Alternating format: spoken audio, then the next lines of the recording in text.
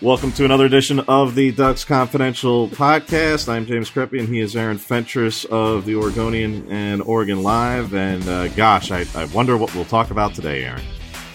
This Oklahoma game, we're going to look back at why they didn't play Ty Thompson in the second half, right? I'm sure we'll get to that too. Not really the top priority here. At this point, certainly we'll go into all things related to Mario Cristobal choosing to leave Oregon for Miami and discuss that at length, where Oregon may be headed, potential candidates, et cetera, et cetera. And then, yes, eventually we may or may not even touch a little bit on the games that one that was played on Friday, which seems like an eternity ago. Jeez, and as I said before kickoff, the game is no longer relevant. And I don't mean that in a disrespectful way to the players. I meant, yes, for them, it certainly matters. But in terms of from the truly big picture, the game really didn't have particular meaning at that point. Entering it from a big picture standpoint. Yes, it determined bowl destinations. Yes, it determined a conference champion. But in the grand scheme of things, if there's going to be a coaching change regardless of outcome, then what was really the difference? You tweeted that after news started leaking? I was saying that among people in the press box and discussions and just private conversation, but I think I may have even tweeted. I can't remember. But I mean, you tweeted that the game was you said, okay, I'm sorry. Yeah, I thought you said you tweeted that this game was not relevant. That's why I think I polled fans to ask, do they care anymore? Gotcha. Okay. Do you remember asking that? But it certainly just didn't quite have the same oomph. Let's put it that way due to the things that were coming out in the hours leading up to it. But be that as it all may, obviously starting with the news that is, and what has gone on in the past several days. And this morning, Mario Cristobal being officially introduced at Miami and have his press conference there. But that he has moved on.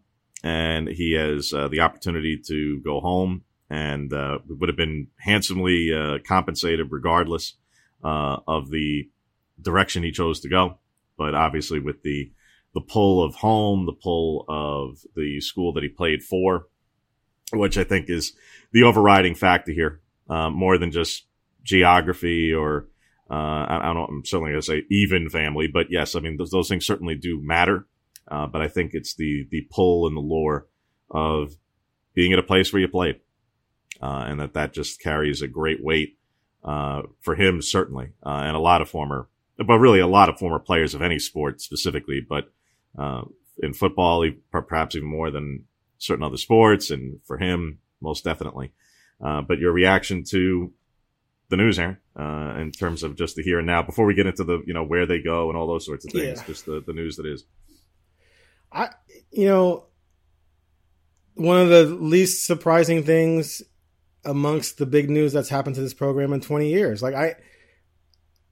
When he was hired, this was after Taggart had already left for Florida State because that was his dream job. He was from Florida.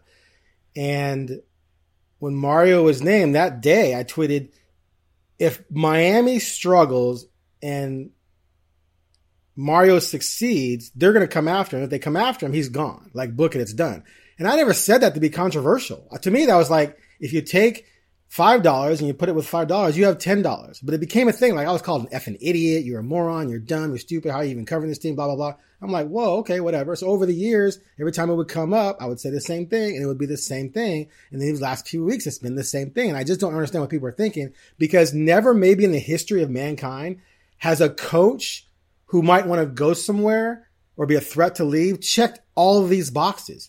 He is from there, grew up there. His mom and family lives there. He has friends there. He played at Miami. He won national titles at Miami. He clearly his entire life has worn his allegiance on his sleeve. There was just no way he was going to leave, and Oregon was not going to be the program that was going to keep him. It was just not going to be a thing. Now, there were some problems with Miami, and Miami has, I'm not going to go to all the different details of the things they've done to try to distance himself from the shenanigans of the past, Shapiro and all the different violations and things like that. But you got billionaires running around right now on yachts ready to throw money at the program. You stole the AD from Clemson, which was a huge hire for them. Which still hasn't been finalized yet. Well, it hasn't been finalized, but okay. So maybe it hasn't. It hasn't. No. I mean, I'm not saying it's not going to, but Radakovich hasn't actually left yet. You're right. They're trying. They're spending a lot of money. Maybe they're going to steal him. Who knows if that falls through? Anyway, the point is, like, it's just a perfect storm. So in Miami, it's still a place where you can win big. And one of the things that's different down there and different with Clemson and Alabama, and you covered Bama. Auburn. And then tangentially on rare occasion, I would go across the state. Yes. But tell me if you disagree with this. There's a difference between a 4-star recruit and a 4-star player and a true star player. Oregon has gotten 4-star kids. And yes, I mean, Sewell, Kayvon, yes, I know. But like specifically at the skill guys, Oregon, like the receivers Bama has out there, like the dude last year won the Heisman, I can't remember his name right now. And Devontae Smith, yeah. Sorry. And then Jalen Waddle. Yeah, like and Jameson Williams. They're different cats, dude. They're different cats. And some of them were 5 and some of them were 4. And then you look at some of Oregon's 4-star receivers and there's no comparison. So Mario knows that he can go to Miami with his recruiting prowess in that region and he can get some real freaking mutant dudes and build a different kind of program. So, but that doesn't really matter that much. It's everything else. So no, zero surprise whatsoever. That's not a knock on Oregon. It's just a reality of Mario and his ties to Miami. I think with a lot of that, there's certainly a lot of merit to what you say there. I think the big thing to me that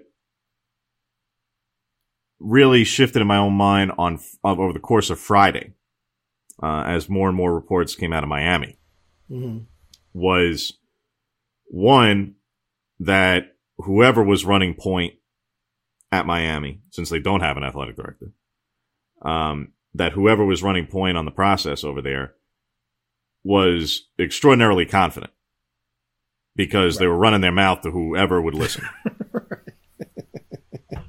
So no secrets were being kept, right? No. So I mean, in terms of, and that was just what was getting out there publicly. You can only imagine what was being said privately. I'm sure, like every, I'm sure every coffee shop in Little Havana was probably hearing about it. So, but that's to each their own. It's just, my goodness, like they weren't exactly keeping anything under wraps. Anybody would listen. So but having said that, when that is getting in that level and volume and intensity, and then you're hearing about dollar figures going on, and I was obviously, from what I was hearing and reporting from what I was hearing on Oregon side of the negotiations that were taking place there, and then you start hearing that Miami is actually going to start allocating and dedicating resources. And yeah, that had come out before Friday, to be clear. Like, there are things, I think Levitard had put it out somewhere, or a couple other people had put out, like, oh, Miami's talking about they're going to spend $20-30 million, that they haven't spent before. And I've been saying, like, well, not for nothing. That's not a selling point. That's why hasn't it been there before? And it was. And I still say that. I still say, where was it before? Quite honestly. To change an attitude. But yeah, this was and it has been detailed, for reports out of Miami over the better part of the last week or so. And credit to the people down there at the Miami Herald and the Athletic and plenty of other places who've done some fine work over there. This is a new money situation. And that, I think, is the paradigm shift here to all the things you point out of why it would now naturally and obviously be attractive to Mario Cristobal to go back to Miami, which I don't begin to refute. The reason why, in my own mind, that possibility became more and more real over the course of Friday before kickoff was, this Miami actually is interested in winning. Right. This Miami actually has a run of the old, it was kind of a melding of the old Miami bravado and arrogance that made Miami Miami. Made me a fan. Was what made me a fan as a kid. But it kind of had, because of the way that they handled things in this whole process, which was the old Miami. Okay. Was Randall Hill running around signaling the first downs when they were getting Mario? I'm sure he was he at the press conference today going first down after a 3-yard catch? The only thing shy of the old Miami was that you didn't have 2 live crew out there basically, on the tarmac. That was about the only thing, but Uncle Luke is, tweeting. So, no, look, like, that was the combination of, like, that part of the old Miami with the money of the new Miami. melding together to do what they did. I was not convinced until, like I say, really Friday that Miami was actually dedicated to winning again. I'm just being honest, because they hadn't been for 20 years or so, give or take. Basically since they last won a conference title and a national title in 01, 02, 03. It was like, they fired Coker. Coker won a national title, and then things slid a little bit. They fired him, and then they tried to get back, and it didn't work. And then the university, I mean, Miami's a very they were constantly lost. They were constantly lost. They went out. I'm not saying that they didn't necessarily make some good hires along the way. I actually thought, at the time when they hired like an Al Golden and stuff. But the thing was is that they lost themselves in that. There was always the infighting. There was which I mean, it happens a lot of places. But there was always the infighting. It was always chaos. It was always, which former players running their mouth and criticizing about any number of things. And they've got a lot of former players who were never happy with anything. But you go back to like when Randy Shannon was there, and he inherits just a mess of a dumpster fire situation. And one of the biggest things that had to happen was they had to raise the academic side situation. Otherwise they were going to face scholarship losses. And he stuck where he had to improve it. Otherwise they were going to lose scholarships and the ability to max out. And he gets criticized for graduating players. Yep. Because he didn't win enough games. And he didn't do that poorly. Right. A similar thing was happening with Taggart at Florida State. He inherited the worst APR in the country and was trying to fix it. And there was a talent deficiency, and they blew him out. Almost similar situation. Miami was trying to clean things up because Miami was embarrassed in part because of how things played out, especially with the Shapiro thing. I mean, the 30 for 30s on Miami are absolutely amazing. And Miami's a prestigious private school. They didn't want to be associated with that. So that was part of the reason why they were kind of trying to like, okay, we're going to put our clamps on this thing and shut it down a little bit in terms of some of the wildness that was helping fuel some of the winning, which is a fact. I mean, clearly some of that renegade stuff was helping make Miami what it is. But now, after not being able to just live off the U name and try and do things, pristinely and hire good coaches, but not necessarily, top of the line, we're going to run it. Although they did get the Georgia guy.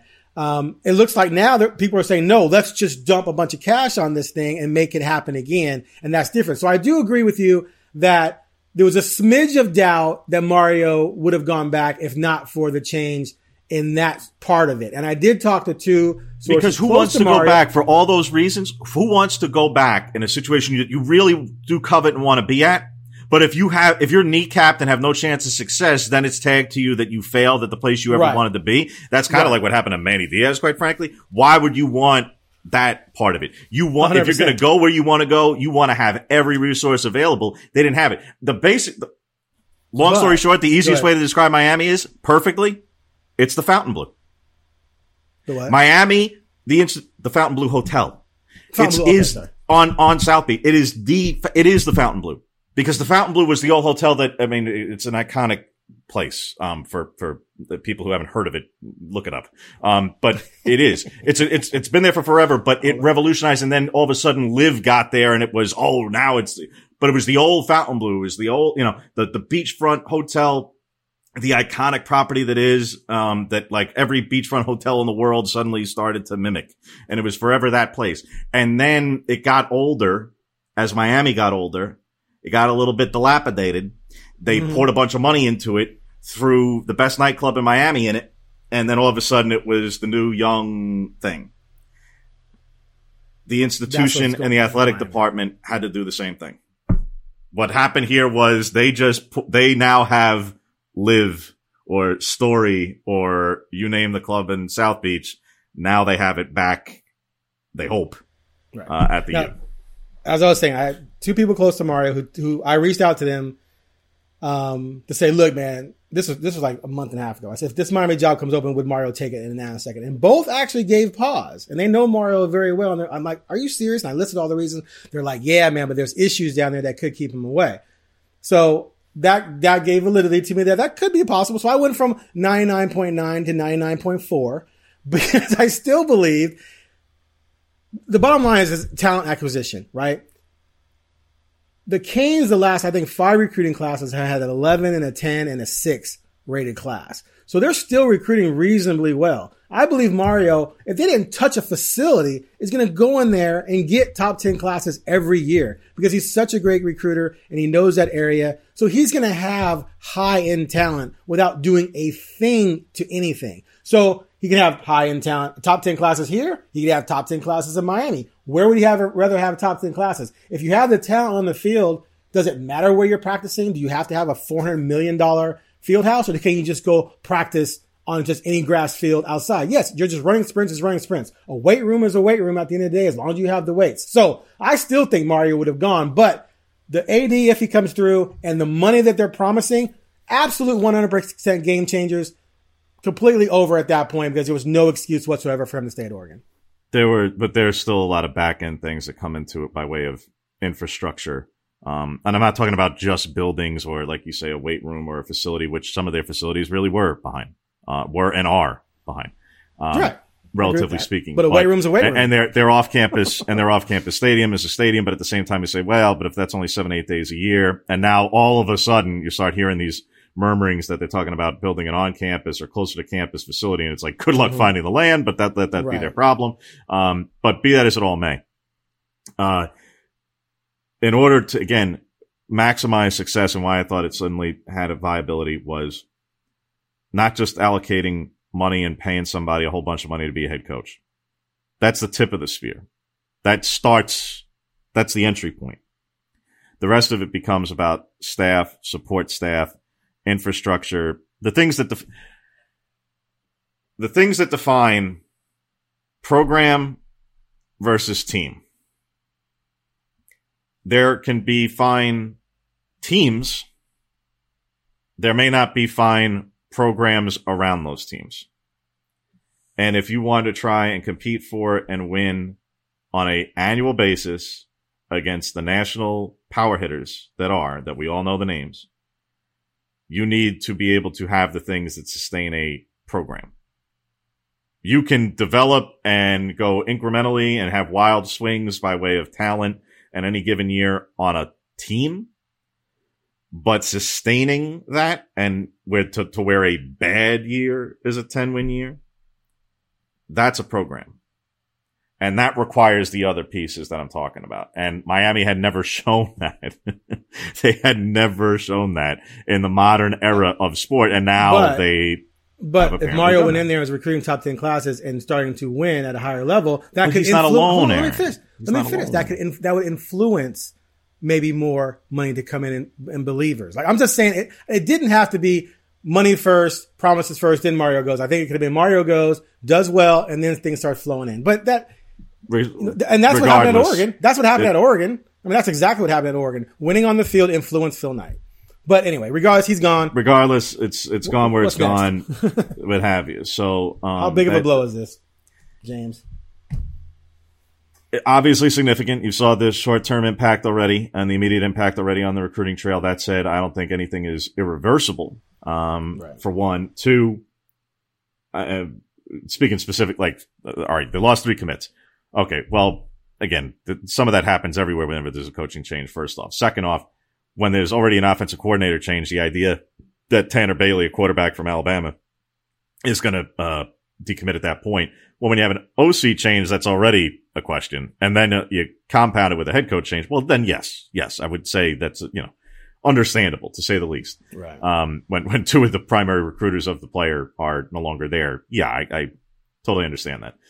Same thing with TJ Dudley at linebacker, where also out of the state of Alabama, who is already visiting some other places, which again, I don't hold against players. I think any recruit should take all their official visits and all those sorts of things. Maximize your options and opportunities. And then obviously Kelvin Banks, decommitting as well. However, again, for one, I don't think anything is irreversible. Number one. Number two, I don't think that, depending on who the new hire is, whether it be internal, external, or anybody else, if it's external, they could bring guys with them if it's before signing them. Right. Lastly, if you look at the roster and the scholarship chart, which I've updated overnight to reflect those decommitments and other things, Oregon already was in as every program is, in roster management, and that's going to be part of it for everybody in the offseason. And they're still projected to be well above 85 for next year. Now, of course, there's still the juniors who have to make decisions. There's going to be churn that happens everywhere, all those sorts of things. But point is there's ample time and flexibility for additions, whether it be players who could come in who are presently committed elsewhere, and then you hire a coach and now they're coming to Oregon, vice versa, transfers, all off season of transfers, not just December, January transfers, but post-spring transfers. Those things come into play. So I think that that's just naturally all part of it. So that's why you say, like, how big of a blow is it? Obviously, significant. But, the idea that, like, this is an all-time wrecking ball or something and they're just never going to be able to hire somebody. It's like, look, right. This is part of the business. This is the cost of doing business.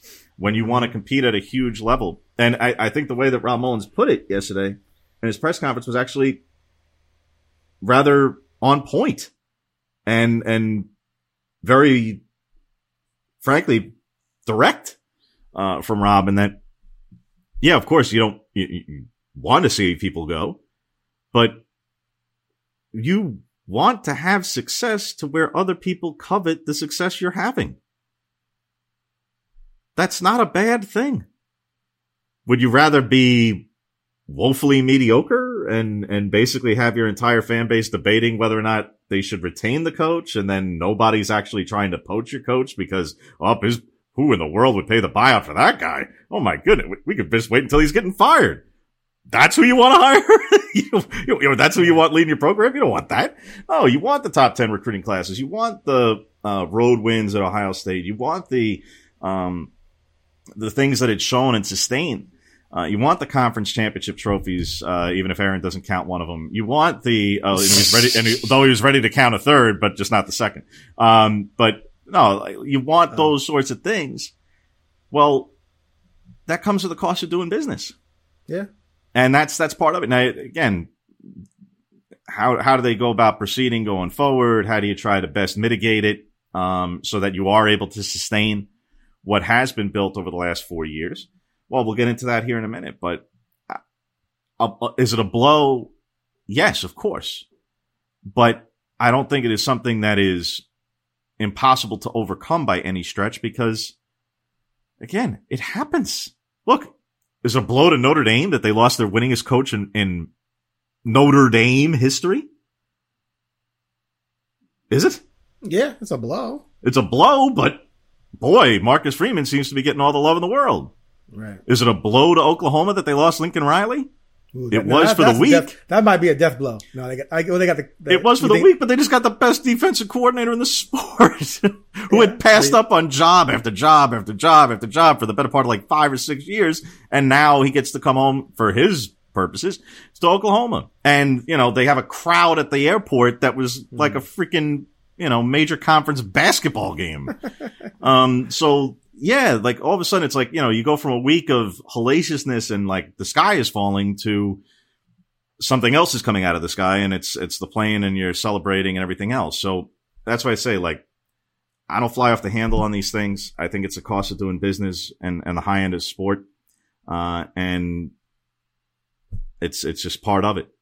If you want to compete, to me, if you want to just have nothing but sustainability and you want your coach to stay put for forever, and be the guy who they, build a statue to or name a building after. But also just don't win at that high a level to where anybody covets you. Just hang in that 8-9 area. Well, there's plenty of places where you can do that. There's plenty of places where you can do that. And, I don't think Oregon's one of those places. I don't think Oregon's one of the places that wants to be one of those places. No, they definitely don't want to. They definitely don't want to be one of those places. I think there's somewhere in the middle where you're going to have some of those 8 and 9s, and then occasionally you're going to have those 10s. I don't think they're ever going to be a perennial, playoff team. Like, well, if they change the playoff format, they might. I say with the changing of the playoff format, I think this changes a lot of these dynamics going forward too. 100%. And that's why I think the next hire could be very, very, very interesting. Right. Then you're talking about perennial Final Four, because what'll happen is teams will make the playoffs, lose in the first round. They're like, we can't get out of the first round, just like an NBA, and they'll want to fire the coach anyway. But no, my feeling on it is this: Mario Cristobal is a very good coach. I've been a Miami Hurricanes fan since I'm a kid. I'm excited to see what he might do. I'm more excited about the money, to be honest with you. I think Cristobal is a very good coach. Clearly, he's a good recruiter. but he's not irreplaceable. I mean, the song "Irreplaceable" from Beyonce comes to mind. You're not irreplaceable. He's not even close to irreplaceable. I understand the emotional attachment fans had to Cristobal, and that makes sense. And so for him to leave like that, you feel jilted. So I get that emotion, but there's life after Mario Cristobal. I guarantee it. The program has so many things going well for it. They're going to find a new coach. People were destroyed when Taggart left. They fell ass backwards into Cristobal. Things worked out. When Chip left, it was like, oh my God, the Ducks contended for the national title the next 3 years, going to it once. So there's life after coaches. I think there'll be life after Cristobal. We'll talk about candidates later, but I think it sucks, but like, I just never got the feeling like that this guy was just an unbelievable, can't miss, super god coach. And although he's had good reclasses from who would you put in that class? I mean, there's only a handful, right? I mean, I don't even know who they are. Every coach is going to have warts, which is one of the things that drives me nuts about college football is that it's almost like fan bases want a guy who's won a national title already, will never have a bad season, will recruit in the top 5, and will never leave. And it's like that just doesn't even really exist. Every coach has flaws. I think Mario has flaws. And I think Mario is also really, really good. And I think you can go out and find someone else who's going to be really, really good and have some flaws. And that's just life in college football. So he's really good. He's not necessarily irreplaceable. You don't disagree with that, right? I mean, you basically just said it. I don't think there's anybody that's irreplaceable, but right. I think the closest thing you get to that right now is Saban. Exactly. But I don't think anybody is totally Dabo, right? irreplaceable. What he's done is pretty phenomenal. No, I'm not. Yeah. Let's not begin. Like, I'm not knocking it at all. The thing is that up to national championship contention. Right. Right. So when he someone takes absolutely something, did, but he left himself vulnerable at his own doing. Where now again, this is the quote unquote down year for them, and it's still not 9-3. Horrific. But that's the point. But he left himself vulnerable when the staff was urging him for years to do something different. Now, I'll say he stayed true to principle, perhaps stubbornly so. And what this all has to do with is on the back end, they do business a certain way. They offer guys late. You don't commit in the spring. You don't take visits in the spring, all these sorts of things. So I'm a little shy of saying irreplaceable because hypothetically, like if Dabo had gone to the NFL or something and Venables is still there, could Brent Venables have taken over at Clemson? I think that was possible. But at the same, like just as Ryan Day has taken over for Urban Meyer at Ohio State and what have you. So that's why I say, like, I'm not sure that anyone other than Saban is truly irreplaceable in that someone who's shown such a level of success. And again, it's not just about their own winning. It's so many other things. Because even if somebody is able to then carry on for the next 2, 3, 4 years even in cycles, and it's just the machine is bigger than the individual and they're able to sustain certain things. Here's the thing that separates Saban. Look at the back end of the staff chart.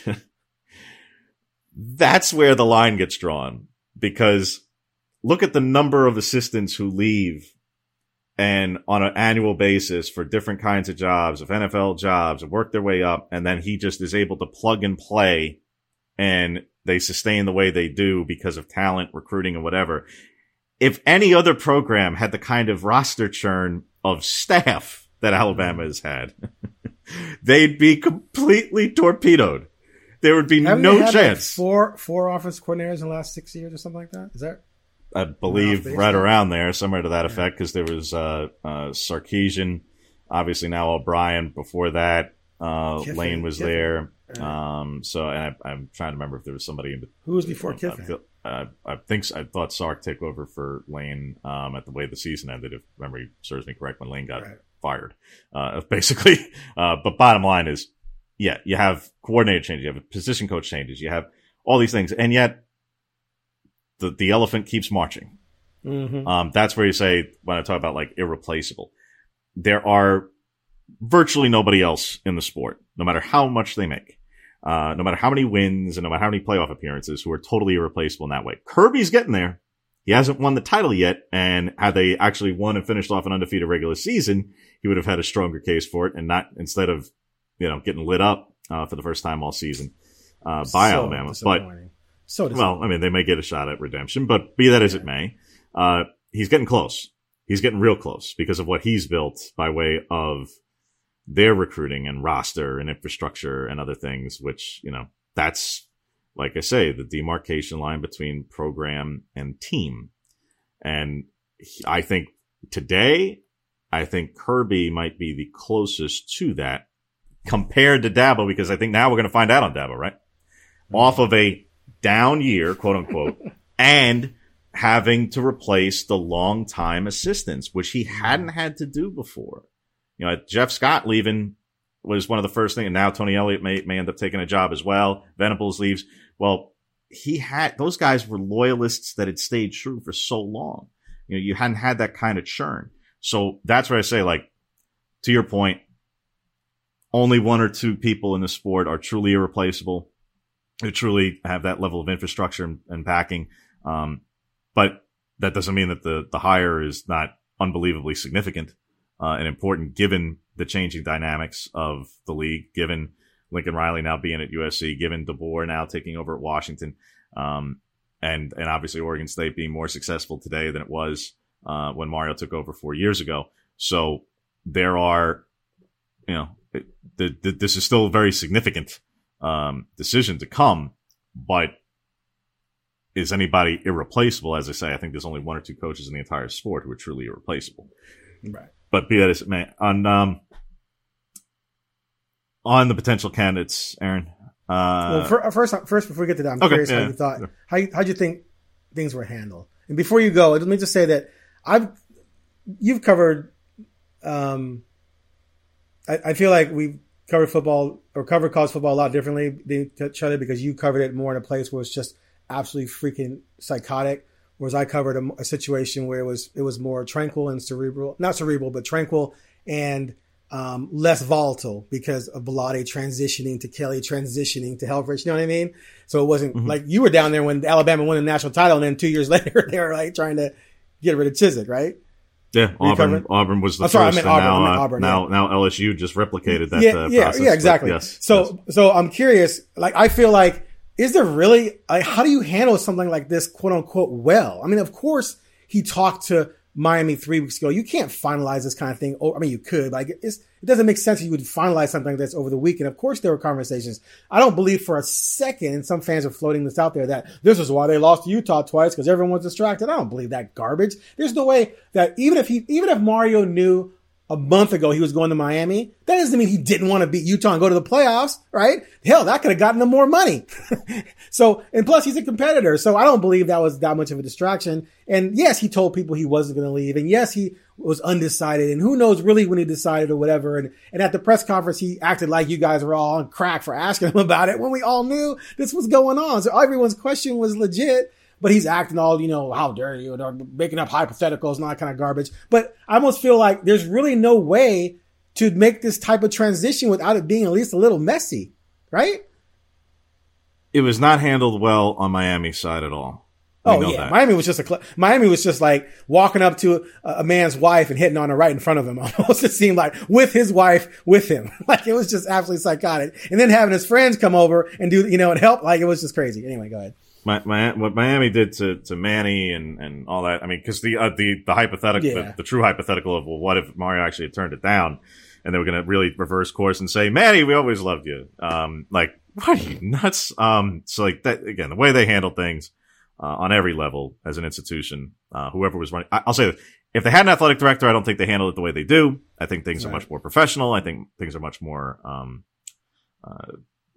I think the ship runs better over there if somebody was actually in charge, who has a conscience. But that's okay. That's their side. From Mario's side, look, this is business. Okay. It's not personal. It's business. You have agents for a reason. Right. Agents are there to negotiate for their client and maximize resources and return on investment in their client, and sometimes options for their client, and maximizing the resources in those options for their client. That's what agents are there for. So Mario might very well have not had official contact until Saturday morning. I have no reason to doubt that at all, actually. At all. Say that again? He had no Mario personally may not have had any contact at all, as has been the stated case, with anyone in an official capacity. Miami? In an official capacity. I'm talking about at the institution, not buddies of his who also happen to go there or something. Okay. Or boosters of the program. I'm talking about at a presidential level, or whoever is officially running things, or a board of trustee member or something. That may very well not have occurred until Saturday morning, because I agree. His agents may very well have been having discussions for some time, just as they were having discussions for some time at Oregon. But that's their job. But you admit that Mario has had contact with other people in and around who have major influence, might not be an official title or an official title yet because a new AD might be coming. I mean, you do believe Mario's had some contact with some people who are big players, right? I have no reason to suspect yes or no on that, but at the same time, he's got some of those people who you described, some of the way you described that. Some of those people are people who are literally like not just friends or former teammates, but some I think are even related by blood or marriage. Right. So like, depending on how you want to put that, it'd be like, nah, I can't, has he not talked to a cousin or something? I mean, like, there are literally like some people involved at the institution on like a booster level or something that like, you make something too vague. It's like, well, I mean, you can kind of trip yourself up on using too many descriptions. Bottom line, like I say, agents have a role here. It is to negotiate on the business side of things. How it was handled in terms of him over the weekend, going recruiting. Again, this is business. You do the job until you don't have the job. That's how it works. Like, I mean, I'm not telling you it's not awkward. I'm not telling you it wasn't clunky, but you do the job until you don't have the job.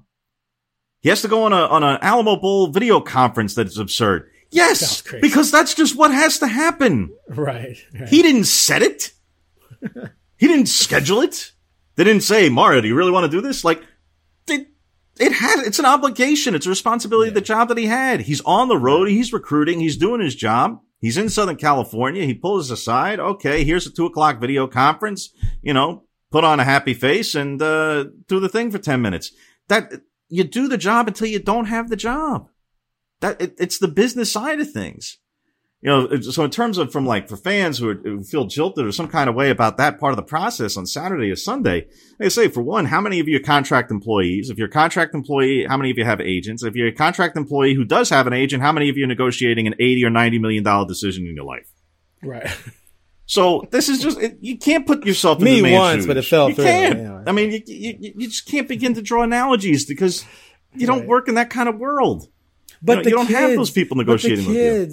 But the kids, what about the kids? Yeah. He turned his back on the kids. I'm so tired of that. That's again, bottom line, it's business, and this was not a money grab. There's ways less. Where you could. It's not a money grab. Yeah. Basically, I think it was for all intents and purposes. I think it was basically the same.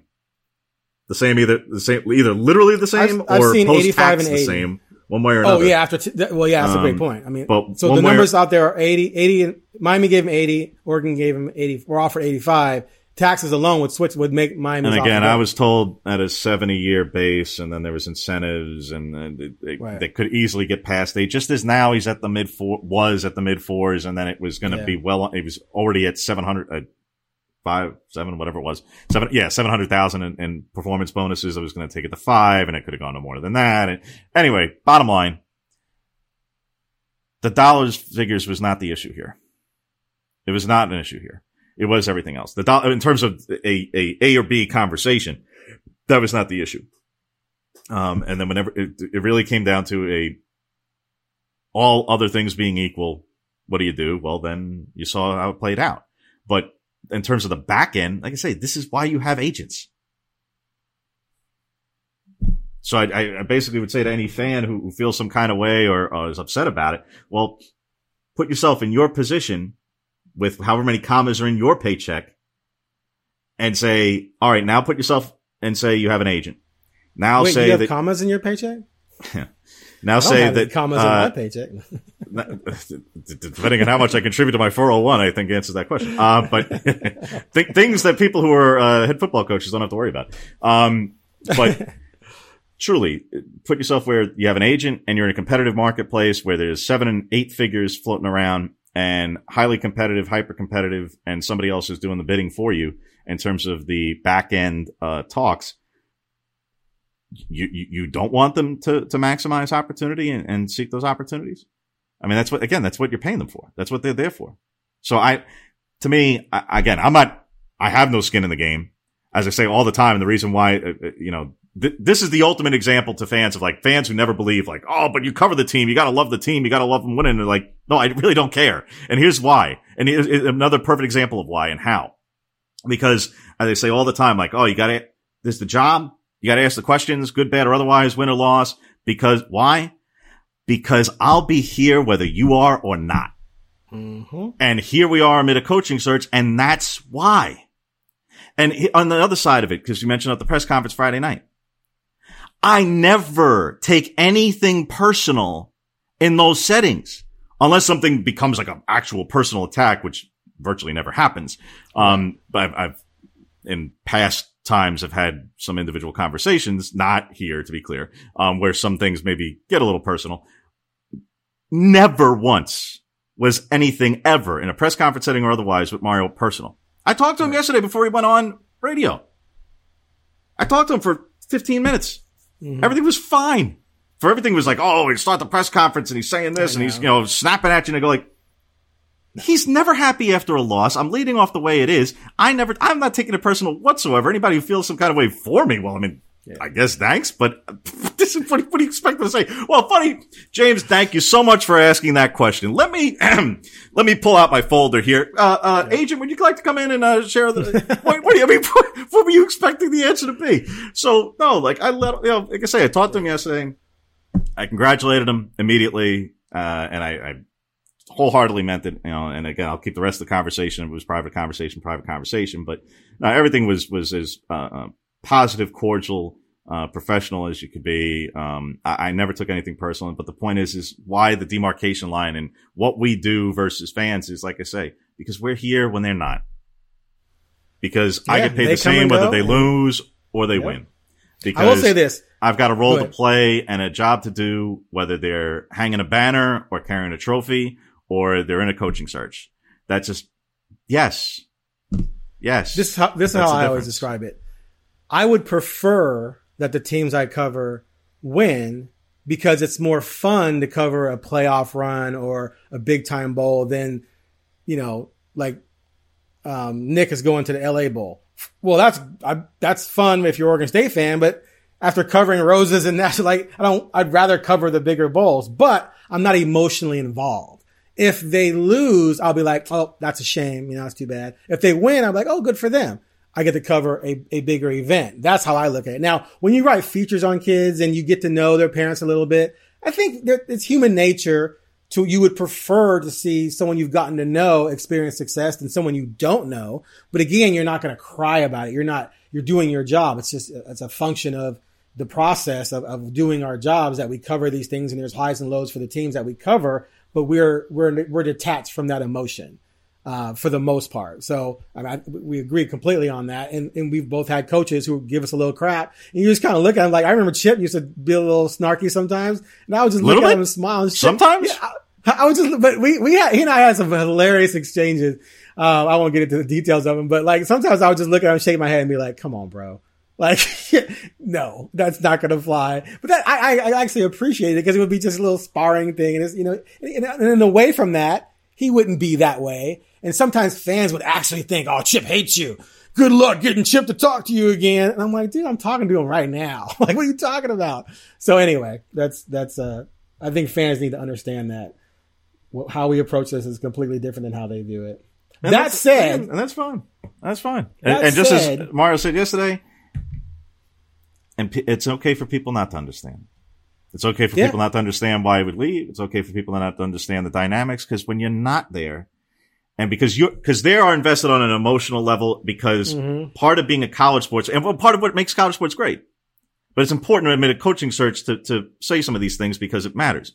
Part of what makes college sports unique and different and better and great, even than pro sports at times, is because when you, the fan, are dialed in and invested the way you are, it's in part, especially if you're an alum, because it's part of who you are. Mm-hmm. Your identity is based on the fact that you went to school A, B, or C. And if you grew up in that state particularly, and it's that much more of a thing, and you're a legacy where, mom or dad went, or both parents went there, but, you're just so vested in. So you can't begin to comprehend why somebody else isn't in the same way. That's great. Where it obviously turns is when vitriol comes out on either the social media world or other things, or a coaching change happens, or you can't believe that there's such a thing as objectivity in the media because you aren't. Fine. But like I say, those are all the things that make college sports fun and great. But it's okay not to understand why somebody would pursue a different opportunity, even though that's for Mario to go back to his school and his home. Just because Oregon wasn't his, Miami is. It's okay for people who cover the institutions in the news of the day to, like I say, be totally neutral, down the middle, objective, and not have a dog in the fight, and just be pulling for either their stories, their deadlines. Mm-hmm. Now it doesn't mean you don't feel good for people along the way. Whether we're talking about, in college athletics, we talked about earlier in the season, like a guy like a Cam McCormick and the number of injuries he sustained, and you're pulling for the guy on a human level to just be able to not incur any other hardship in a life, that football has dealt them. Yeah, those sorts of things. But like celebrating if a player scores a touchdown or not, or catches a pass, or hits a 3-pointer, or what? No, no. I mean, again, I'm writing the story one way or the other. Guess what? Again, I showed up many hours before kickoff. I'll be there many hours after, and not going to be sleeping before hopping on the plane the next day. And all those things don't change. So that's why I say, it's part of the process on the back end, and that's why I say the business side of it, in terms of how things are handled, whatever. That's why I say it's business. Because when you're in the business, albeit on our side of the fence of it, but when you're in the business, it's business. You're listening to Ducks Confidential. We'll be back after a quick break.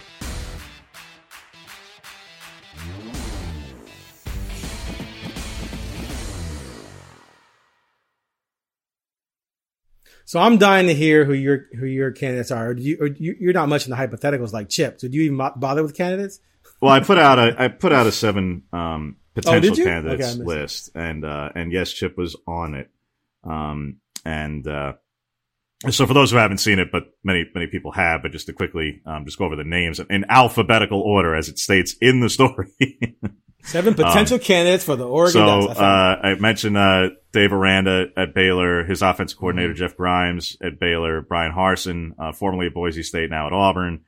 Yes, Chip, Bill O'Brien at Alabama, Kalani Sitake at BYU, and Justin Wilcox, obviously at Cal and a UL alum. Those are the 7 who I mentioned. So let me ask you this: Are these? I'm debating adding 3 or 4 more to that list. Oh, you are? Okay, because I was going to ask you. Do you believe one's going to come from this list, or this is just a preliminary? Well, I mean, I'm not doing it for only entertainment or clicks, that's for sure. Well, I mean, I know, but there's, there's, you know what I mean? There's a difference between, okay, here's a bunch of candidates, but I have no clue if there's someone else, and I think it's going to be one of these 7. That's what I'm asking. It basically, whenever I put out these potential candidate lists, and this is the reason why I say potential, because it's not like I'm part of the search committee. They're not consulting me. You're not? Why? Amazingly. I should go into the college coaching, consultant business, because, apparently it's quite lucrative. But because sometimes it comes down to informed speculation, I'd say.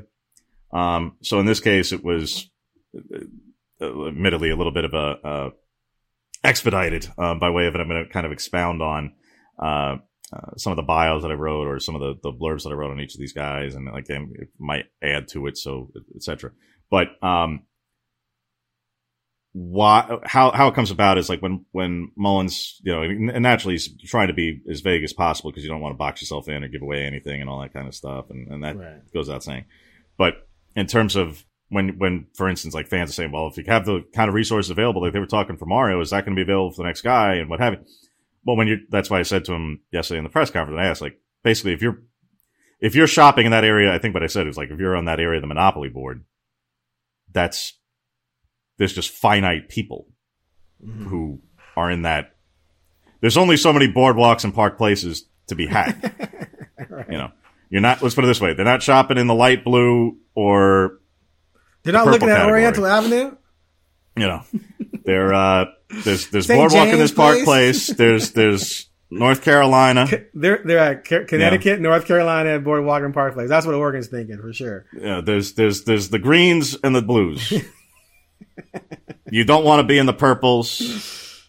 Apparently in the dollar figures, they've passed the yellows or, they're past the oranges, they're near the yellows, greens kind of. Yeah. So bottom line is there's just finite people to be had in that area of the Monopoly board. So, that's why I mentioned somebody like Aranda because yes, you've heard, well, there's negotiations at Baylor and all that. And since they're a private school, you don't know what the numbers would be from the original contract or how much higher would higher be and all those sorts of things. So he's somebody who just naturally fits. He just won the Big 12, had the big turnaround from the year before, Southern California guy. Defense is absolutely ridiculous, and has been from his time at Wisconsin, won a national title at LSU, has obviously done, again, terrific job quickly at Baylor. And it's just a unbelievable defensive mind, absolutely spectacular, and would attract a lot of people to join the staff and things like that around him. Again, has Jeff Grimes, we naturally attracted on offense, and I think that could, I think it would be a little bit of an illusion of grandeur by way of saying like package deal, because I think Grimes is a 2-time Broyles finalist, might very well be in the running for any number of jobs right now that are open, including potentially Oregon, but. I think a place like, quite frankly, Virginia may very well pursue somebody like a Jeff Grimes. But be that as it may, those are a couple of those guys. When you're talking about like basically proven head coaches, when Rob says things like, well, success and ability to run and leadership, but ability to run a top 10 program, it's like, well, when you start crossing off Dabo and Nick and Kirby and Ryan Day and Brian Kelly and Lincoln Riley, and you start crossing off the guys who just are not leaving. And you go, well, then where's the next tier there? Who's so wouldn't Aranda leave Baylor for Oregon? That's my point, is that I think he would. If the money is actually, I have no idea what Baylor is offering in its deal, which is not finalized at all. So I don't know. Like is Baylor offering him $5 million, $6 million, $7 million, $8 million? I have no earthly idea. Right. Now he's a really loyal guy. Baylor gave him the shot, and he's a really low key guy. So there are things to be considered there. I'm not saying Dave Aranda is absolutely interested in the job. I don't know. I am trying to learn that information today. I'm working to try and identify some of that. But point is would I swing for that? And is he somebody who fits the criterion as outlined? Yeah, of course. So I think, for fans who want to, in their own mind, what is a quote unquote home run or what is the big swing? To me, that's it. In terms of from a regional conference point, that's why I mentioned a Chip or a Wilcox. But I understand for fans who have levels of either loyalty with either one or both or apprehension about either one. So let me ask you about Aranda. So someone like that.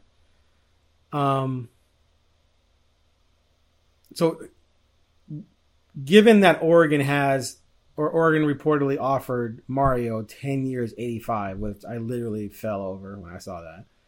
Do you think, in part to save face and in part to lure a big name to help you save face, do you think they would go out there with that number? Because I'm thinking, like, if I'm a football coach who has a good enough resume to maybe attract the job, and I heard they offered Mario Cristobal 10 years, 85. I'm calling my agent and saying, yeah, hey, John, have you contacted Oregon yet? And if he said no, I'm saying you're fired. Or you get on the phone right now. They're throwing around $85 million. I want in on that. So do you think Phil Knight would help back an offer like that to try and lure someone like this?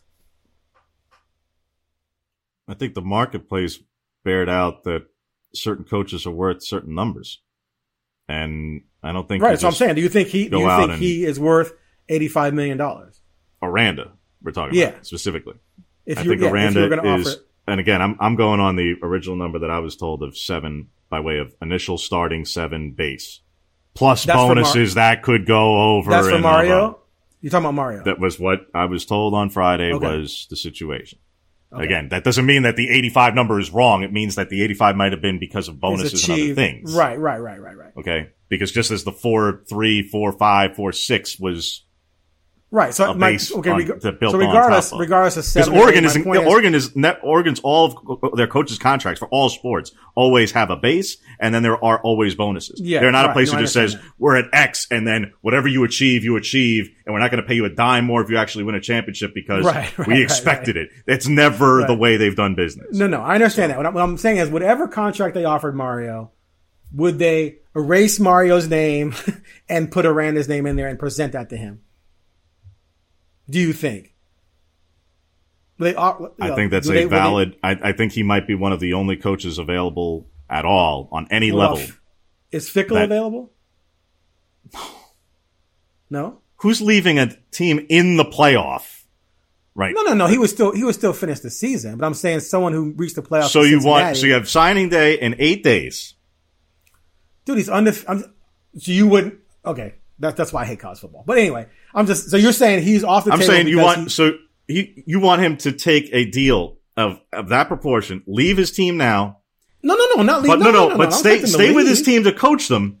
But in terms of recruiting, that's somebody else's problem at Cincinnati. I'm over here selling this for 8 more days, but then I'm going to come back here, finish this, play for national championship. So if you're in the playoffs, you can't. So in the playoffs, you're just untouchable.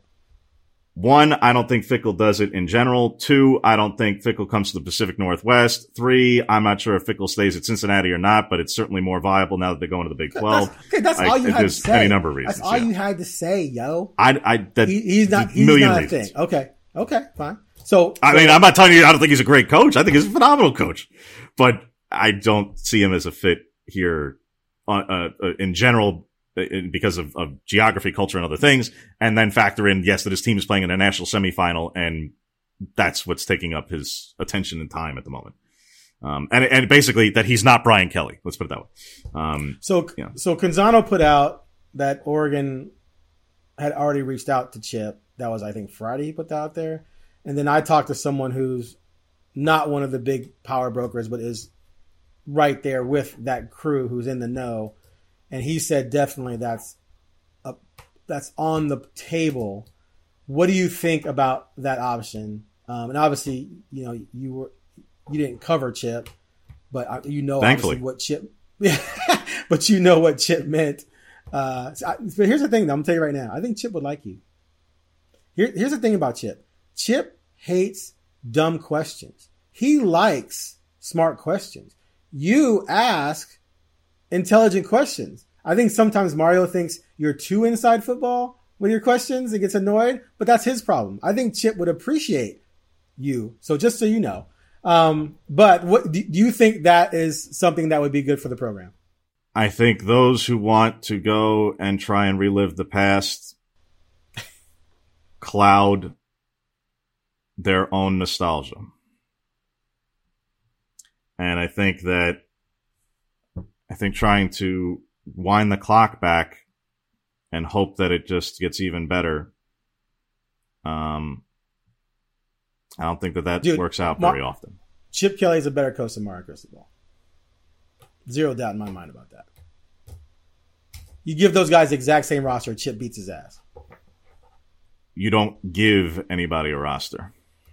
I'm just saying, have to better coach. Identify and acquire talent. Okay, again, I said coach. We can talk about identifying talent and recruiting in a second. Coach. Right. You draw demarcation lines by way of we're compartmentalizing. He's a better coach. Now let's talk about identifying and acquiring talent. Okay. The most important thing you have to obviously do is find a quarterback, which Mario has failed miserably in that regard. Okay. So I have major reservations about him just in that case, because had he found a legit quarterback, they might have been in the playoffs right now. But he had 4 classes to do that in. As far as identifying talent, now you've given up on Ty Thompson and Jay Butterfield. No, they're not ready today. I said this year. He didn't have a quarterback ready for this year. I'm not talking about future. This year. You're this talking year, about those two guys weren't close. Identifying they're here. No. Okay, wait. But they're not ready to play this year. I'm saying they would have made the playoffs this year had he found a quarterback already and developed one and had one ready who could play this year. Ty Thompson might be great in 2023. It doesn't matter today. That's what I'm talking about. He had 4 recruiting cycles to find a quarterback, and his starting quarterback was a 2016 Boston College recruit. So he failed at finding a quarterback. Had he found a legit quarterback, they would be in the playoffs right now. So my Chip found legit quarterbacks, and Chip won with those quarterbacks. Chip won with lesser recruiting ranked classes bigger than Mario has. Granted, he had the advantage of the blur offense, which he developed. Now, some people can say, oh, it's passed him by. BS. UCLA led the league in points. So I don't think Chip is going to rattle off 3 straight conference titles again like he did. But I don't believe anyone's going to come to Oregon and build a perennial, we're going to win it every year and be in the national playoff contention every year. Things ever going to happen anyway. I've been saying that for 15 years. I think there's a happy medium. So I believe absolutely that Chip would come back to Oregon, and when he had the right quarterback, he would win and have a shot at making the playoffs. I think Chip or Helfrich would have had Herbert in New York for the Heisman ceremony. And I think Chip would come here. He'd get a different type of staff. He'd get some good recruiters. They'd recruit well because it's Oregon. And I think he would do every bit as well as Mario would have done moving forward. Absolutely freaking lutely. You disagree? Well, you have Aaron's perspective, folks. Absolutely. Again, and then my second guy. What can I say? I'm looking for, when they land at the airport, should that occur, I expect you to be there with a bottle of champagne for Chip. I don't think Chip would. Bottle of wine. Bottle of wine. I don't think Chip would do it. The other thing is, and I know this is not very sexy at all, but if they strike out on swinging for the fences on Aranda and everyone else, I would go back to the guy they should have hired. I thought they should have hired in 2017, and that's Josh Wilcox. It's not sexy to a lot of people, but he's a very good defensive coach. Sorry, I worked with Josh for a couple of years, and I always screw that up. That's his brother. Justin, sorry, thank you. I swear it's 50-50 whether I get Justin or Josh right. Anyway, Justin Wilcox. Cal, tough place to recruit to. He's obviously had good defenses. Offense has been an issue. He clearly would have way better offensive talent at Oregon. He'd have better defensive talent at Oregon. He could bring back Keith Hayward, who obviously a really good recruiter. They could find some other guys who obviously can help recruit. Bring in a hot shot offensive coordinator. Maybe you give him a pool of money to really go out and get a really elite level coordinator. I think Wilcox would win. He's not going to be Oregon. I don't believe that anybody is going to be a perennial anything. I think Wilcox would win at a reasonably high clip, and he would never leave for his dream job because this is his dream job. Again, it may not be sexy to most fans, but I think it would be a successful, solid pick that would give Oregon a guy who's not going to go anywhere. You hate them both. Look at you. I can see your face. I wish everyone could see his face. He's disgusted with me.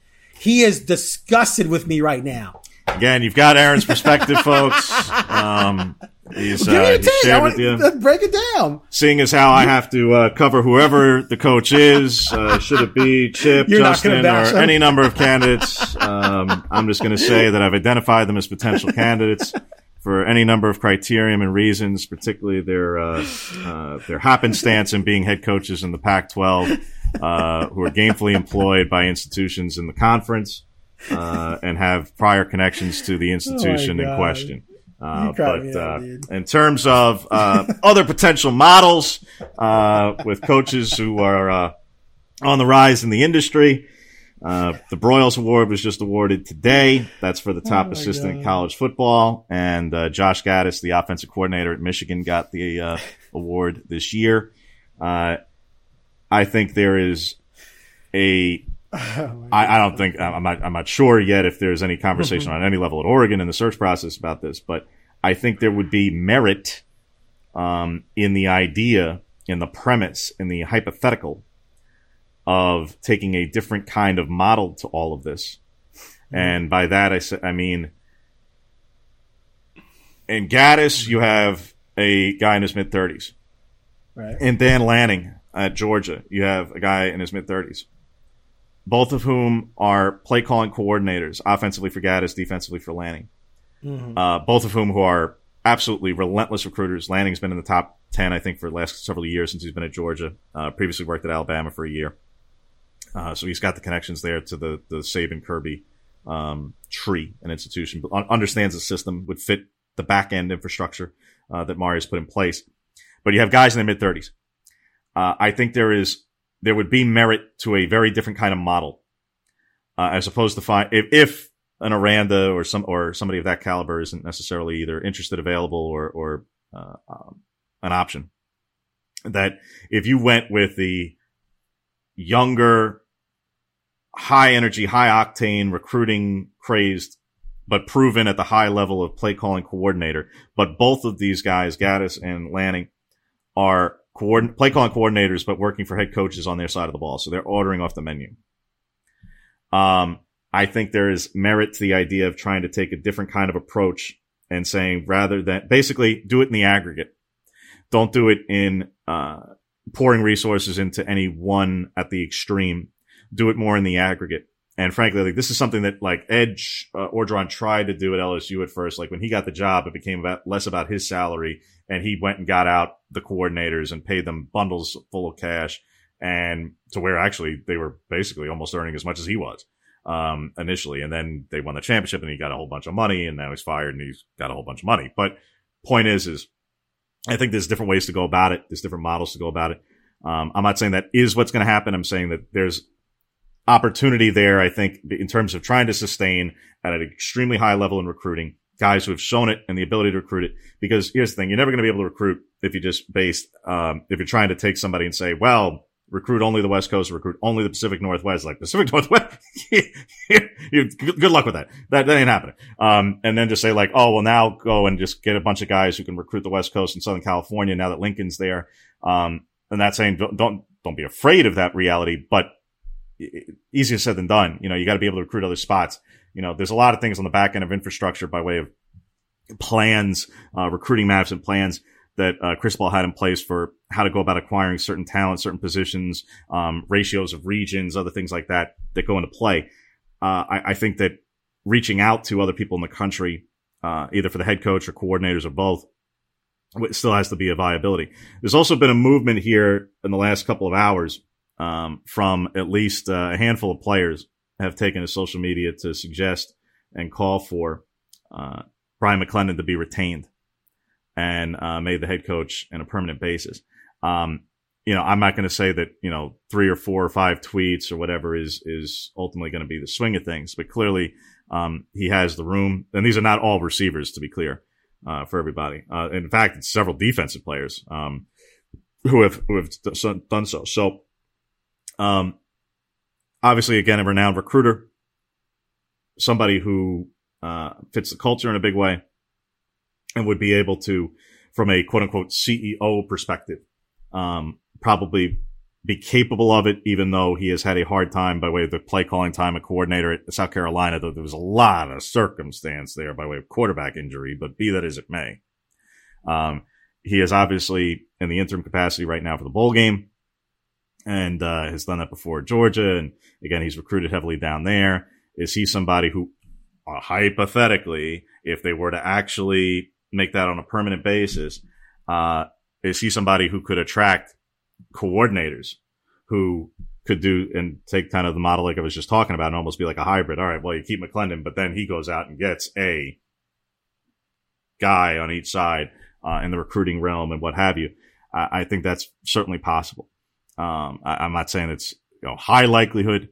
I'm not saying that I'm not putting numbers and ratios and percentages on it. I'm just saying like there are different ways to go about this. There is the go take the biggest swing possible, get an Aranda type coach or a extremely high level coordinator who's older, more proven, has a longer resume, what have you, and then they hire who they hire. There is the West Coast based ties to the program and history approach, and wherever things may go there. There's also, again, somebody like a Kalani Sitake at BYU, where has achieved obviously some great success at BYU, a tremendous job at BYU in his time there, but hasn't had the same kind of resources, hasn't had the same kind of footprint. Obviously, it's a very different situation to recruit there as opposed to Oregon, as opposed to some other spots. So there's, like I say, there's a lot of different ways to go with it. But like I said, there's also, I mentioned a couple of the guys who are up for the Broyles, whether we're talking about Grimes, Gaddis, Lanning. guys previously who've been in that realm. And why the Broyles matters for folks who aren't as familiar or don't follow it as closely and aren't that dialed in. When you're a Broyles finalist, it's almost a guarantee. In any offseason, 2 to 3 of the 5 finalists are head coaches the next season. I mean, it's basically a mortal lock. If you're a 2-time finalist, as Grimes and Lanning are, you can, I mean, it's almost unheard of. I think Kirby was at one point or another, certainly. But point is, when you're a finalist, when you're the winner, it's basically like you're headed someplace in a hurry kind of thing. And obviously they're both, Gaddis and Lanning, are both in the playoff, Grimes in a New Year's Six Bowl. So that has a lot to do with it. You're hearing, case in point, Jim Knowles was a finalist, and you're hearing about how he's the lead candidate for defensive coordinator at Ohio State from Oklahoma State. So that's where things happen very, very quickly for these guys. Well, that's why I mentioned some of them. Guys who also fit that criterion, who I think and we were discussing this last night when I was on Twitter Spaces a little bit. Jim Leonard at Wisconsin, who has passed up on some just absolutely obscene jobs, to keep making a bundle of cash as the defensive coordinator at Wisconsin, but sooner or later he's going to get that opportunity. I've been told they want him to get a head coaching job. They will absolutely support him in every way imaginable when a head coaching job that he actually wants to take becomes available. You don't worry about regional fit and those sorts of things as much. This is about tactician, again, just everything that Leonard brings to the table from those standpoints, then trying to put the infrastructure around it. He would be one that comes to mind also. And Jeff Hafley, at Boston College right now, where I know it's a couple of 6-win seasons, and people go like, really? You look at his record and be like, again, what I mentioned, Broyles finals.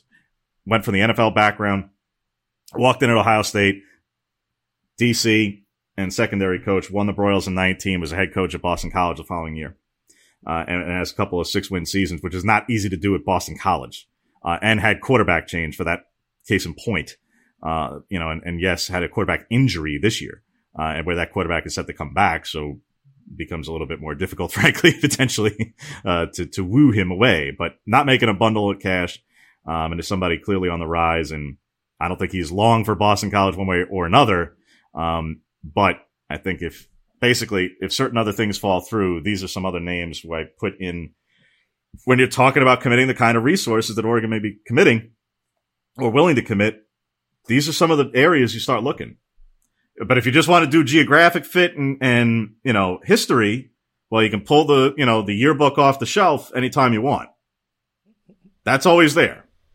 You can go through your phone, photo library anytime you wish. Listen, man, listen. That's always there for you. Not one coach you named has been anywhere near the national playoffs or national championship games as a head coach. Right? Dave Aranda just won a Big 12 championship. Yeah, he's only been a head coach for 2 years. Okay. Not one coach you've named, I'll say it again, yeah, has been near a playoff game or a national championship game as head coach. Right? I'm just making a statement, right? Yes, yeah, right. But neither was Mario as a head coach.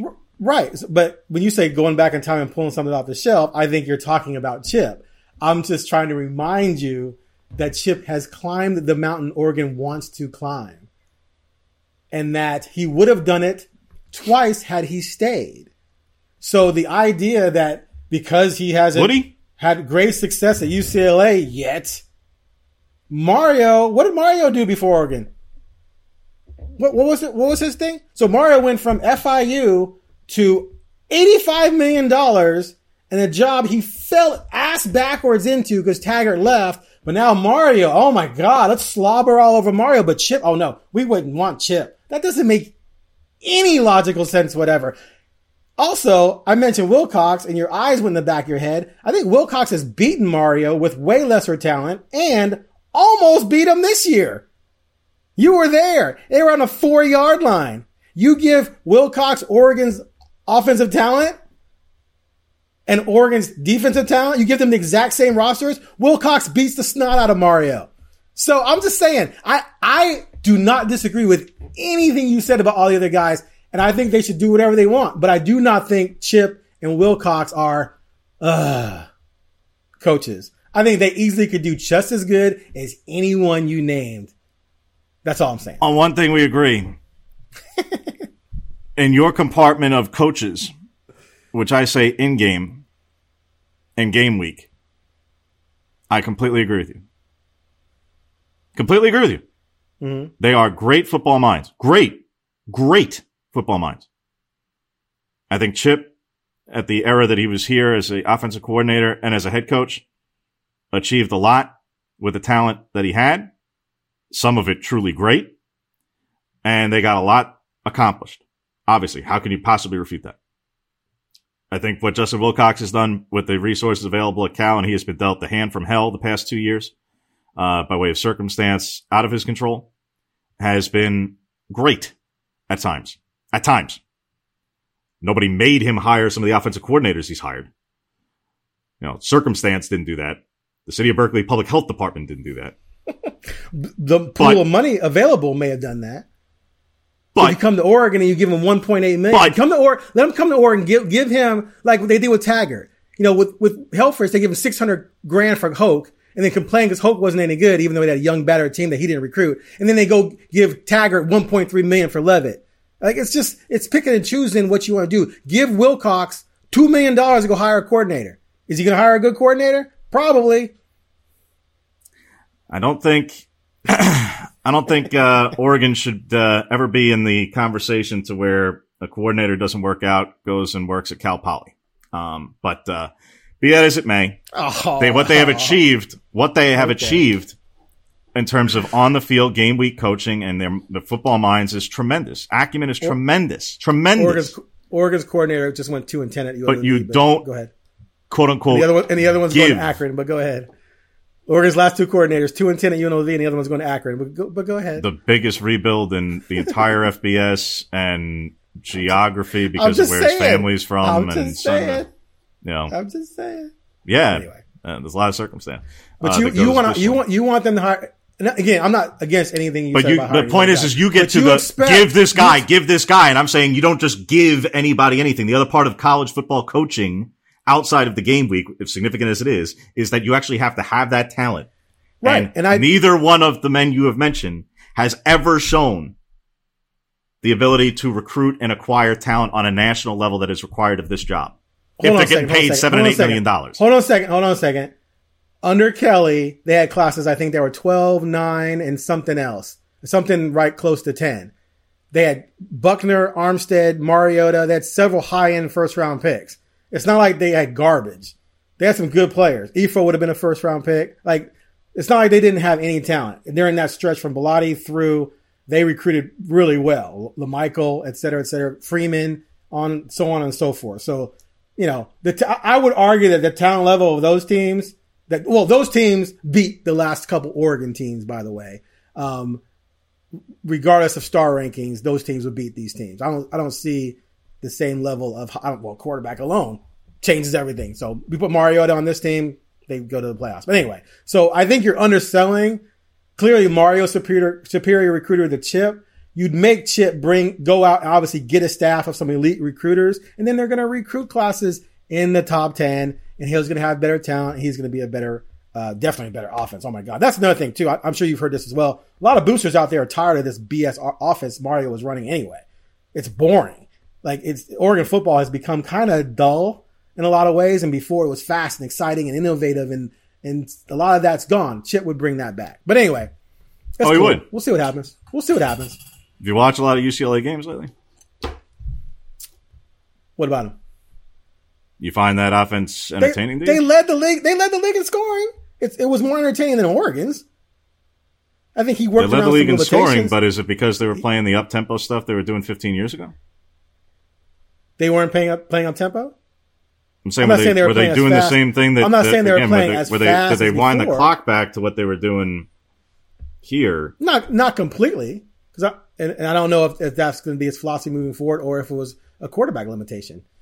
You've got to have the QB that can handle it, because the whole thing is getting in different formations and different plays really fast. If you don't have a quarterback that can handle that, you got to back it up a little bit.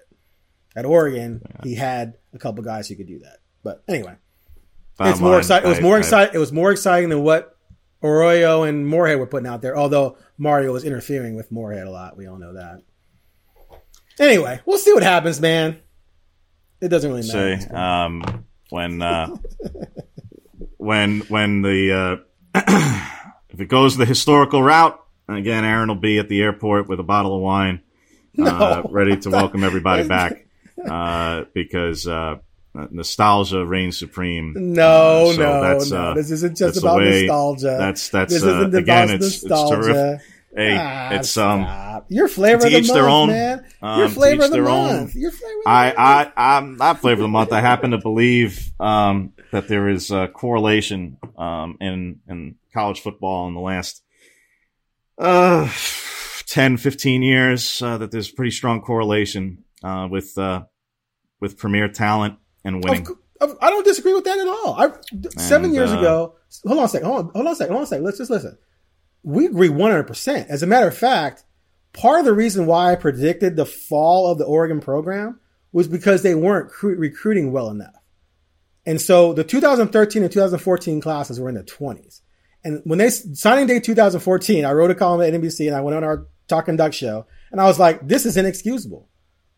The program is going to fall off because you have to start acquiring more talent because the impacts of the Blur offense are going to change. I got hammered for that mere thought. How dare you? We win with 2 and 3 star recruits. We're amazing. It's the system. It's the system. You would not believe the stuff people were saying to me. And what happened? They fell off a freaking cliff, just as I said it would. So you and I are lockstep 100% in agreement on that. I also wrote an article where I looked back and I can't remember the stat off the top of my head, but it was like every team that had won the national championship for like, I think I wrote this in 2014 or 15. It was like for the previous 10 years or whatever, had at least one recruiting class in the top 5 and had multiple in the top 10 within 4 years leading up to winning. Right? So I'm 100% with you on that. What I'm saying is I believe because when Chip was here, they did have a top 10 and they did have a couple right by it that if he brings and they do have different facilities now than they did when he was here, that if he puts the staff together, they will recruit right around the same area and that he's a better coach than Mario. So we agree 100% on the talent acquisition. Absolutely. One thing that gets glossed over in everybody with nostalgia. This isn't nostalgia, dude. Also, I'm a guy. Here's one more thing. I'm a guy who kept preaching that Chip was overrated and I got hammered for that. One thing that gets glossed over. Go ahead. How did it end? How did it end for Chip? He went to the NFL. That the only thing? Oh, no, I'm totally with you on this too. The violation. Absolutely. Oh, absolutely. And that's part of the reason why. Willie Lyles and. Yeah. And that's part of the reason why when people would blame Helfrich for everything that went wrong, I'd be like, no, if you trace your recruiting classes back, Chip Kelly had his fingers on those recruiting classes I was talking about were deficient and those guys were dealing with negative recruiting because of that hanging over their head. And Chip created that. So I'm totally with you on that in terms of that being a negative for him. Apparently the powers that be don't care about that. That's why they tried to get him back in 16. And that's why allegedly they're trying to get him back now. Right. So we agree on, I think we agree on everything other than whether or not Chip would be successful. Because you have no idea. My view and vision of this stuff with him, overrated, right place, right time. Good coach. He was not the sole reason why they rattled off what they did. A lot of that was circumstantial, blah, blah, blah, blah. Definitely not infallible. But still, easily to me, a viable candidate who would have success at Oregon. Go ahead. Yeah, and I don't begin to question the achievements of Chip Kelly or Justin Wilcox to their credit, as whether we're talking about as coordinators, as head coaches, and the context and the resources available and the recruiting footprint or the recruiting restrictions or all sorts of things.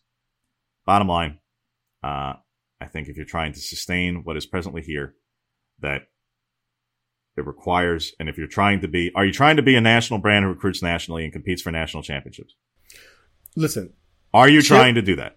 Yes, but Chip expanded. The first person to expand the footprint was Chip. He went into Texas and got Darren Thomas. He went and got Lake Seastrunk. Okay. So he was the first person to start that expansion. He got DeAnthony Thomas from LA, et cetera, et cetera, et cetera. So Chip was the one who really It wasn't all Chip. It was the entire staff. Actually, Bellotti really started pushing it first, and Chip continued it with that staff. So Mario didn't invent that. Mario took it to, and Taggart took it to a different, I know, I'm just saying, they took it to a different level. But what I'm saying is, again, it's like, I don't disagree with you. I just think we come to a different wall where I think Chip could do enough in that area to win just as many games as some other guy you're going to bring in who might recruit a little tiny bit better, but might not be as good of a coach. We can go round for round in circles. Bottom line, again, Aaron will be there, bright-eyed, bushy-tailed, right next to the duck. He'll be there next to the duck with the bottle of vino. And he'll be ready to go. How long is this going to take, man? How long is this search going to take, you think? I think everybody respects that there is a urgency to the process when early signing day is in 8 days. Right. I think so. You think before then they'll have someone? I'm not going to begin to predict because I don't, crazy things happen. You can pursue people, things happen, things fall through. This one doesn't accept, then you go on to somebody else. I mean, but they hope. I think everybody understands and appreciates and respects that there is a need, and relatively speaking, a need to get the right candidate, the right fit, the right winning, proven, successful candidate as fast as possible. And that's not just being general. I think there is very much a real urgency, which also makes trying to procure information that is from reliable and proven sources in any way attached to that process that much more difficult, because they are spending morning, noon, and night involved and don't have time for you. Right. So this may be a pretty silent process because the people who are most dialed in and involved are dialed in and involved. This is not, they laid off Clay Helton in week 2 and let's just, dilly-dally for the next 10, 12 weeks. And even then, SC didn't get a lot out of there until, the final minutes. This is something that's probably going to happen quite quickly. And there's a search firm in terms of the back end of things and those things. So, again, I'm not going to begin to predict. I'm just saying, yes, I think everybody understands and appreciates that there's an early signing period that's part of this. And you're trying to provide clarity for the players who are here now and for the players who are, prospective players of the future, as fast as humanly possible, while also, getting, if it's just about getting somebody to do it as fast as possible, well, then go find somebody who's not making a buck and pay him a bunch of money and say it's done. And that's not the point. You're trying to make a long-term, great hire, sustain, etc. And you're trying to make a long-term 3-year hire. I'm trying to make a long-term great hire. I'm smiling. I don't think these. I think with the changing playoff situation, that could change. What long term looks like. Is that going to happen for sure? 12 teams next year, you think? No. It's not happening in the 2022 or 2023 season. Those seasons are off. It's going to be down the line. They've been off the table. It's either the question is 24, 25, or is it going to start in 26? That's the only conversation. 22 and 23 are off the table. It's impossible. That's not happening. It's just a matter of the 24 and 25, 26. But bottom line, that's down the road. But I think that changes. I think that dynamic changes about how we define success in college football. But bottom line, and in coaching sustainability, and the other part is, should Oregon eventually win a national championship for the first time, then all of a sudden it's no longer it's a place you can build up, it's a place you can, begin to get closer and closer and closer on the cusp of, but it just hasn't gotten over the mountaintop yet. But if you actually get there, then I don't think you have people who are going like, well, I got to go somewhere else to try and do it, or I got to go home to do it, or I got to, go to a bigger brand who's going to offer more money to do it. I think that once you actually get there, you think someone stays there? It happens. But you have to prove it. They're not getting there anytime soon. So now you're down. Oh boy, he's given up. He's given up. He's totally given up. Now Aaron went from last week on the podcast. He was ready to count the third conference championship and declare champions, and they were going to beat Utah. Second. And now they're but they wouldn't have made the not playoffs, even going to win. They weren't going to make the playoffs. We're talking about winning the national title. Right.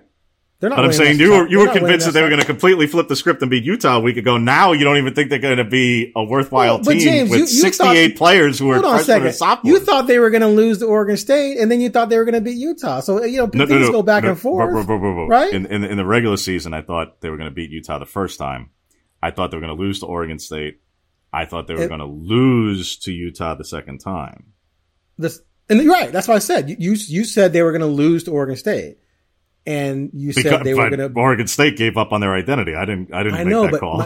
Okay. You were saying I changed from one thing to another. I'm pointing out you changed from one thing to another too. My point is that this is not a national championship roster. It's not even remotely close. It's not, no. First, okay. Listen. Okay. I've said 4 times the Ducks going to the national championship game. Getting Aaron's perspective, folks. 4 times I've said the Ducks will go to the national championship game. They win twice. They go when I say they can go. 8 times I've said they're not going and they didn't go. So when I say the Ducks can go, they can go. I'm only being partially arrogant with this, but it's mathematically proven out. What on this roster makes them national championship? Okay, all right. National championship. You think they can win the national title next year? Yeah, no, you're the columnist. I'm not, You can't give a prediction. I'm just here covering a team, whether they win or they lose. So you refuse to give it a prediction. I think they're going to open the season in the top 15, maybe even the top 10. And I think they've, by way of the composition of the roster, they have no quarterback. None. They don't even have any. They don't have a proven quarterback. Okay. Mm-hmm. You have a 5-star kid who. I asked 3 more people this past weekend since I was calling around about the Mario thing, a player, a coach, and a player's dad of offensive player about Ty Thompson. And all of them said, yeah, not even remotely close. Now, could he be next year? He might be really good next year, but he ain't good enough to take him to the national championship. You lost your best defensive player in Kayvon. Like, it's just not a national championship roster. They might flirt with the Pac-12 title if Ty Thompson's legit or if they get a transfer quarterback, but they're not contending for a national title. No way in hell. Anyway, that's another story. We can talk about that later. Are we going to touch on the bowl game at all or no? We'll save that for later. They're playing Oklahoma on the 29th in the Alamo Bowl. There we go. With 2 interim coaches. That's going to be fun. True story. That's going to be fun. And Kayvon's opted out and, Oklahoma's had a bunch of guys transfer and it's a mess, huh? We'll find out more later this week by way of there's another kind of media availability thing, I think on Thursday. Related to the game. So we may get a little bit more clarity in any number of things related to personnel and other stuff. But so there you have it. We'll get into that more as the month goes on, I'm sure. We'll have, again, whoever they end up hiring reaction, I'm sure, as well. I'll do a podcast on that when Aaron's done celebrating the triumphant return of Chip Kelly. Stop. Then when he has come off of cloud 9. I have no emotional investment in this. I don't care if he comes back or not. I just think he has success. Frankly, I think at this point, Chip should be enlisting you as his agent and may actually be offering Aaron a analyst job by the time this is all said and done. Really, we will have, in seriousness, outside of jest. No, we appreciate everybody listening. We've been another long edition of the podcast here, given the light of all the news and, also trying to have a little bit of fun and laughter. Yes, amid what is otherwise, we certainly understand, respect, and appreciate that for fans, this is a little bit of a tumultuous time. So we're trying to provide not just, information, but a little bit of entertainment, to you. To where it's not all just pure seriousness and lockstep because, hey, sports are fun. Sports are fun. Supposed to be, right? And remember that sports is supposed to be fun. So yes, I realize and respect and appreciate that people are very dedicated and passionate, but also, that, you need to be able to laugh a little bit along the course of the day as well. So with that, we'll wrap up this edition of the Ducks Confidential podcast. If you don't already subscribe, make sure to subscribe wherever you get your podcast. Give us a 5-star review, whatever the terminology and vernacular of the day is.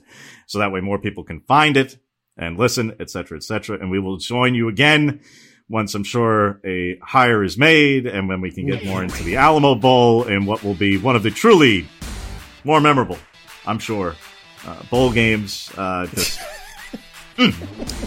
get into that quite a bit, I'm sure, in the future as well. But for Aaron Fentress, I'm James Crepia. We will see you again soon for another edition of the Ducks Confidential podcast. Thanks as always.